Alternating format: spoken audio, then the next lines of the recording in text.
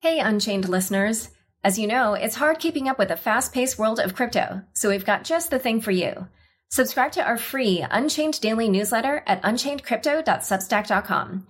You'll get the latest crypto news and original articles from our reporters, as well as summaries of other happenings and bullet points, plus our meme of the day, all curated and written by our amazing team. It's still your no-hype resource for all things crypto, just in newsletter form. Sign up at unchainedcrypto.substack.com. Again, the URL is unchainedcrypto.substack.com.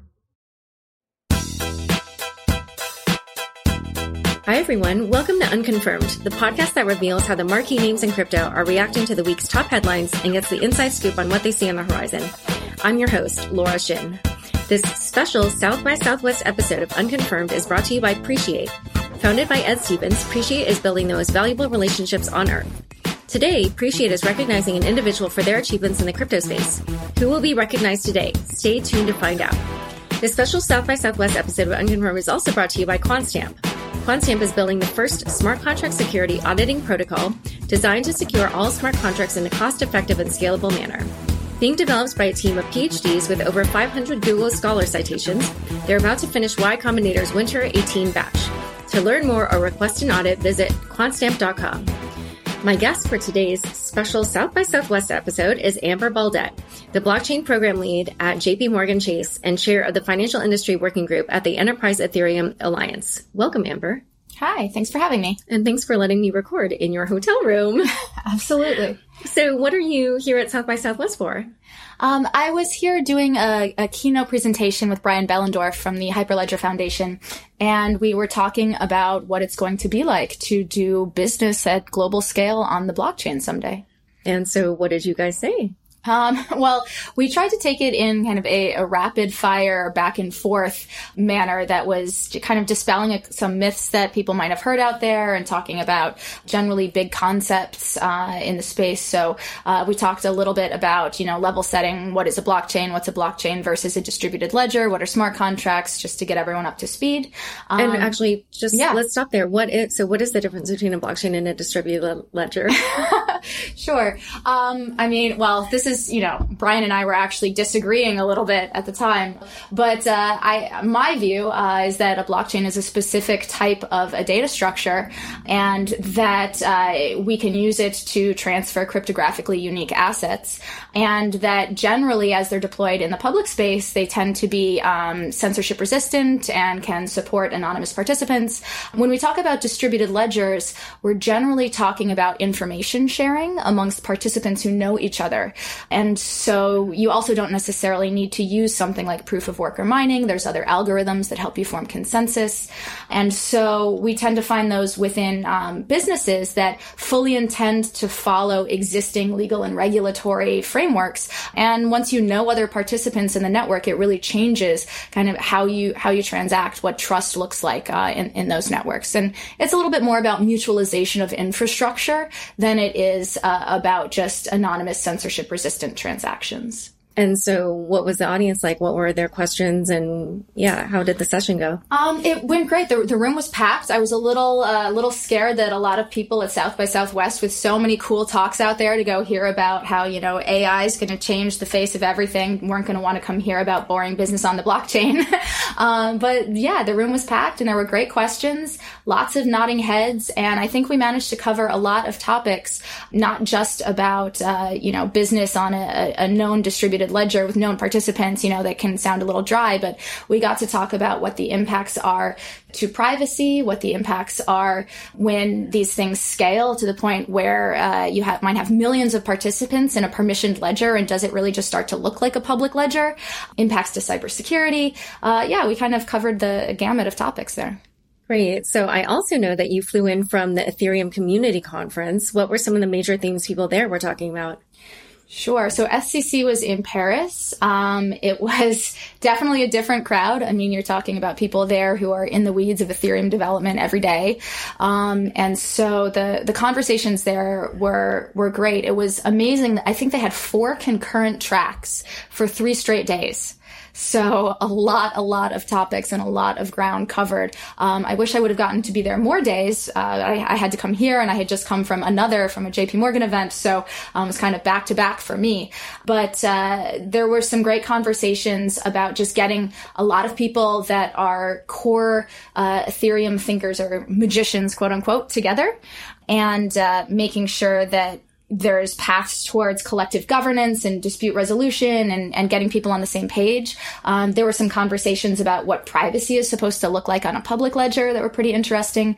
And then I gave my talk on enterprise Ethereum and a little bit about Quorum, but really going the other direction, where I spend a lot of time doing things like I did here at South by Southwest, where I explain both public blockchains, but also how the financial industry is thinking about the technology out to kind of lay people or like the general public. In this case, I was kind of going the other direction and trying to explain how we're thinking through quote unquote enterprise blockchain and why that should even be a thing back to people who are deeply invested in the public Ethereum community. So let's actually a new challenge. Questions there. Yeah. Why should these enterprise blockchain exist? Like what were you saying at the EthCC conference?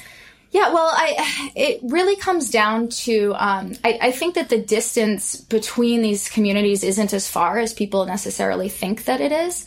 And that the challenges that we have to deploying this technology or making it really work for regular people or work, I hate the word at scale because scale is not defined, but to work globally, they're really the same between businesses and public blockchains. So challenges with privacy, challenges with confidentiality, not necessarily the same thing, challenges with scaling, challenges with governance of the network. It's the same problem set, but it's just that businesses will approach the solutions differently than public blockchain communities are. And so we can really learn from each other. If you're working in a public blockchain that's under a hostile environment every day, and you end up with different sorts of solutions to those challenges than you do if you're thinking that you're going to be running these things in an enterprise data center with a proper disaster recovery model and power 24 hours a day.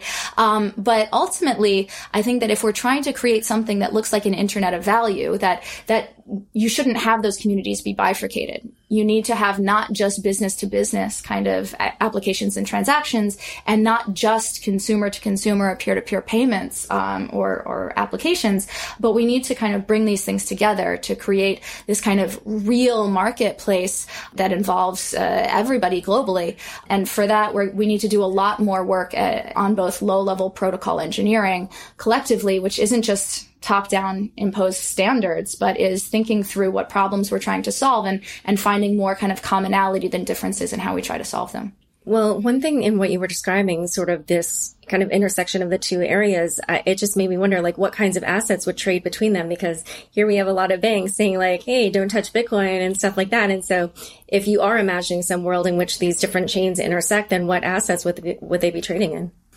Sure. I mean, when we say assets, I think it's easy to think of just kind of existing financial assets. But much like if you think of the Internet of Information, and you might send an email to your bank, or you might send an email to a non-bank, but just anywhere that you're kind of doing business.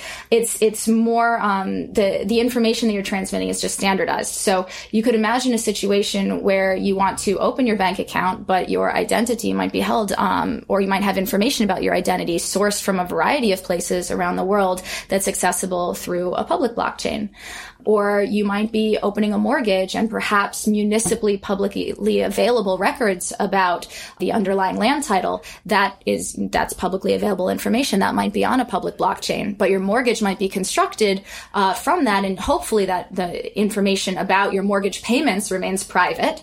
If you were to take that mortgage and then it underlies some sort of securitized product down the line, that probably doesn't trade in the retail market, so there's no reason for individuals to access it. But you might want to be able to trace the provenance of the health of the underlying asset all the way back to the public chain. So I think that these hybrid networks of networks that will evolve will simply just be a pragmatic function of where information is best stored in the long term. Oh, I like that. In a way, that's sort of like a way of thinking of, oh, here's something we can do to prevent the next financial crisis where people don't know where the bad mortgages are or something like that. Absolutely. There's been a lot of discussion. It's one of the reasons that while regulators have been somewhat skeptical of what's happening out with the public crypto assets and ICOs recently, they're really interested in how blockchain technology could be used within financial markets to provide real-time transparency into systemic risk. Absolutely. In the past, they've had to go to various counterparties and get information from disparate sources and compile it together, and that necessitates a lag in insight. But instead, you don't have to get everyone to contribute information to a centralized source in order to do that regulatory reporting. They can access a decentralized source, but still get the same kind of single point of reporting, and that's really compelling for them. So one other thing that you've touched on a few times is privacy, and you talked about how that's a priority in financial services. I know you guys are building on the Ethereum source code, and there's been some issues, I think, on scaling Ethereum with privacy functionality built in. So how are you managing that at JPMorgan Chase? Sure. So privacy is it's a non-trivial technical challenge, right? I mean, within public Ethereum, you have anonymous participants, or at least pseudonymous participants, but a visible transaction history, a visible log of these state changes. And that's standard public blockchain parlance. It works great for public blockchains. It does not work so great for not just financial institutions, but really any business that has an obligation to keep customer data private. And so what the challenge that we were trying to solve initially was, could we create a permissioned network where you have known participants, but where the information on the network remains private? So in the first challenge was around private smart contracts, and the piece within Quorum that provides that privacy is called Constellation. It's a way to address smart contracts around the network by simply addressing a smart contract to the public key of another node on the network, just like you would address an email, basically. That means that those smart contracts are held off the chain. The main change that we implemented to the Go Ethereum client is what's called a private state trie. So in addition to the public state trie that underpins the shared blockchain, now whenever you issue a private smart contract, it's added to your private state trie. So that works great for addressing just smart contracts, but we realized in doing that unless you were to architect your application in very specific ways, you're likely to lose the concept of mass preservation that you would have on a public blockchain. And so we worked with the folks from the Zcash company to take some of the technology that underpins Zcash itself out in the public marketplace, which they're using to make, a fungible version of Bitcoin, if you ask them what their kind of goal is there. And we took the privacy technology and we created essentially cryptographically shielded ERC20 tokens that sit on the shared Quorum Ethereum blockchain. So it gives you, it really takes both pieces to create this hybrid privacy model. And that means that you can have your business logic private in private smart contracts, which is important to businesses, but they're very quickly executed. It's very fast. And then when you need to really move an asset from person A to person B, or, wallet A to wallet B, then you call out to actually move this shielded token from one place to another. And that allows us to do some really interesting things. Namely, in the real world, let's say that you had a loan, and you might have a private smart contract that originates that loan. You don't want the world to know that the loan exists. It's not really anybody else's business who's created that loan. But you can have that private smart contract issue those shielded tokens and then, move around their ownership on the shared chain. When you sell forward a piece of a loan, it's very important that the last person that sold it doesn't know who the new person is. The provenance that's really such a benefit, or that people like on the public chain, actually, it really just doesn't work for the way that private business works. Yeah. And just to reference earlier, when you were talking about how the Zcash Foundation is working on what they call the fungible Bitcoin, it's because obviously with Bitcoins, you can see what activity has been done with them before. And so if some are tainted by like illicit activity, then that is what makes, some not as pristine or as wanted as others. So we're going to talk more about privacy and also get into some other issues. But first, a quick word from one of our fabulous sponsors, Appreciate. Founded by Ed Stevens, Appreciate is building the most valuable relationships on earth. Today, Appreciate is recognizing an individual for achievements in the crypto space. Jalak Jobanputra is the founder of Future Perfect Ventures, a startup investment group. Jalak recently has been very active promoting the advancement of women in crypto. Her above and beyond effort is worth a shout out. Thanks, Jalak. Listeners, if you know someone in crypto who should be recognized, take action and go to appreciate.org/recognize. That's appreciate.org/recognize. This special South by Southwest episode of Unconfirmed is also brought to you by QuantStamp. Founded in the aftermath of the DAO hack, QuantStamp is building the first smart contract security auditing protocol designed to secure all smart contracts in a cost-effective and scalable manner.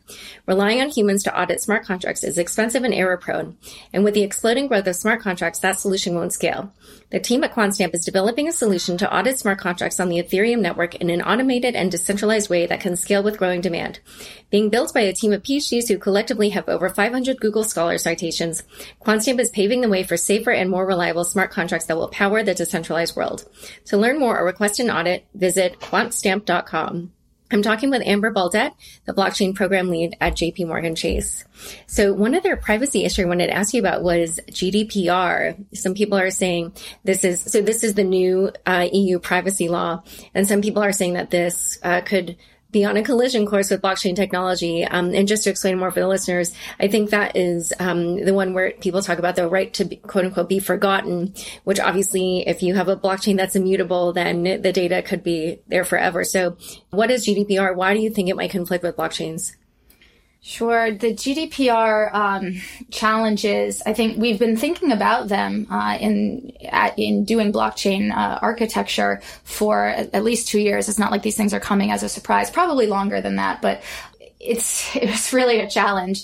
But in architecting your system, for example, there's other precedents, something like in-country storage of data laws within financial services that already place limits around how you're able to transmit encrypted data around the world. And those kind of requirements informed some of the ways that we were initially designing Quorum, such that you're only transmitting that encrypted data point to point and storing it privately off, quote unquote, off chain, although committing some sort of hash of that encrypted blob to the shared chain. So you have this kind of veracity of information, but not actually putting it on chain. And I think really that's the answer is you don't put encrypted data on chain. You don't put personally identifiable information on chain. It's probably, I often get asked, in fact, this just at the South by Southwest panel, someone had asked about quantum computing and de-anonymizing all the information on the blockchain. And Brian and I were going back and forth about saying which is going to be more difficult, satisfying GDPR or quantum computing or quantum resistant computing. And I think it might be GDPR, but that's partially because if you just understand how the internet works, it's really impossible to verify that anything has not ever been, network sniffed on its way to its final destination, or that a website isn't mirrored. I mean, I'm sure we're all familiar with the Wayback Machine, and that once data is out there, it's out there. So I think that regulation like GDPR is relying on this idea that you can go to some central owner and just say, wipe this, and you hope for the best that when they delete it, it's that the primary record is somehow gone forever. But that's not necessarily the reality of how the internet works today. And blockchain seems to have a target on its back simply because the information might be more decentralized. But it's just a further impetus to focus on credible privacy technology and change ultimately the way that that application creators collect personally identifiable information, or PII, in the first place. If you don't collect it, it can't be exposed. And we have these data-hungry applications right now, whether it's because we're just collecting data for better user customization, quote unquote, or because we're training machine learning models, or there's always historically been this trend towards just centralized data aggregation and get the data now and we'll figure out whether or not we can use it later. And maybe this will change the way that people design applications. That might not be a bad thing. There's so much more to discuss there, but we're actually running out of time. And I want to ask you one last thing before we go, which is, as you heard, today's ad spot appreciation was for Jalak Jobanputra. She actually was on the podcast earlier talking about her diversity initiative, The Collective Future. And I know you joined it. And I just wanted to get your take on, the diversity that we are seeing or not seeing in the crypto space and why you decided to join. It's the diversity in the crypto space, I think, is it's not bad. It's probably on par with other kind of web and technology and information security communities that I've been in over the years. So it's not particularly worse than those. I don't think it's particularly better either. The idea that I think the 5% number that gets thrown around occasionally, I think that's just not accurate. I think that there's been some debunking of that it's pulled from Google Analytics. And oddly, this is like a data science problem, that if you research things like Bitcoin or like cryptocurrency, that you will be labeled as masculine, and therefore it's a self-perpetuating kind of Ouroboros of data that's not really true. But it looks like about the same kind of 20 to 30% that you see in general technical spaces. There should certainly be more. That's one of the reasons that we all kind of got together and said, what is it that in a concrete way that we can do? What can we do to add to the pipeline and change that going forward and just keep the focus on doing better? I don't think it's just about women. It's certainly about raising intersectional awareness amongst all kind of underrepresented populations. But if we're rebuilding this concept of the internet, one thing that I harp on is like, what could we have done better around security? If we knew now about how the internet evolved, over the last 30 years, what would we do different this time around? We can say the same thing about diversity. If we're rebuilding fundamental identity systems and the way we treat metadata, it's not just about being warm and fuzzy and inclusive. It's about making sure that the systems work for the people that use them. And we want to support all these social good projects, but maybe the most socially beneficial thing that we can do is just make our technology more human. Great. Well, it's been so fabulous having you on the show. Thanks for coming on Unconfirmed. Thank you. Thanks so much for joining us today. To learn more about the topics we discussed, be sure to check out the links in the show notes of your podcast episode.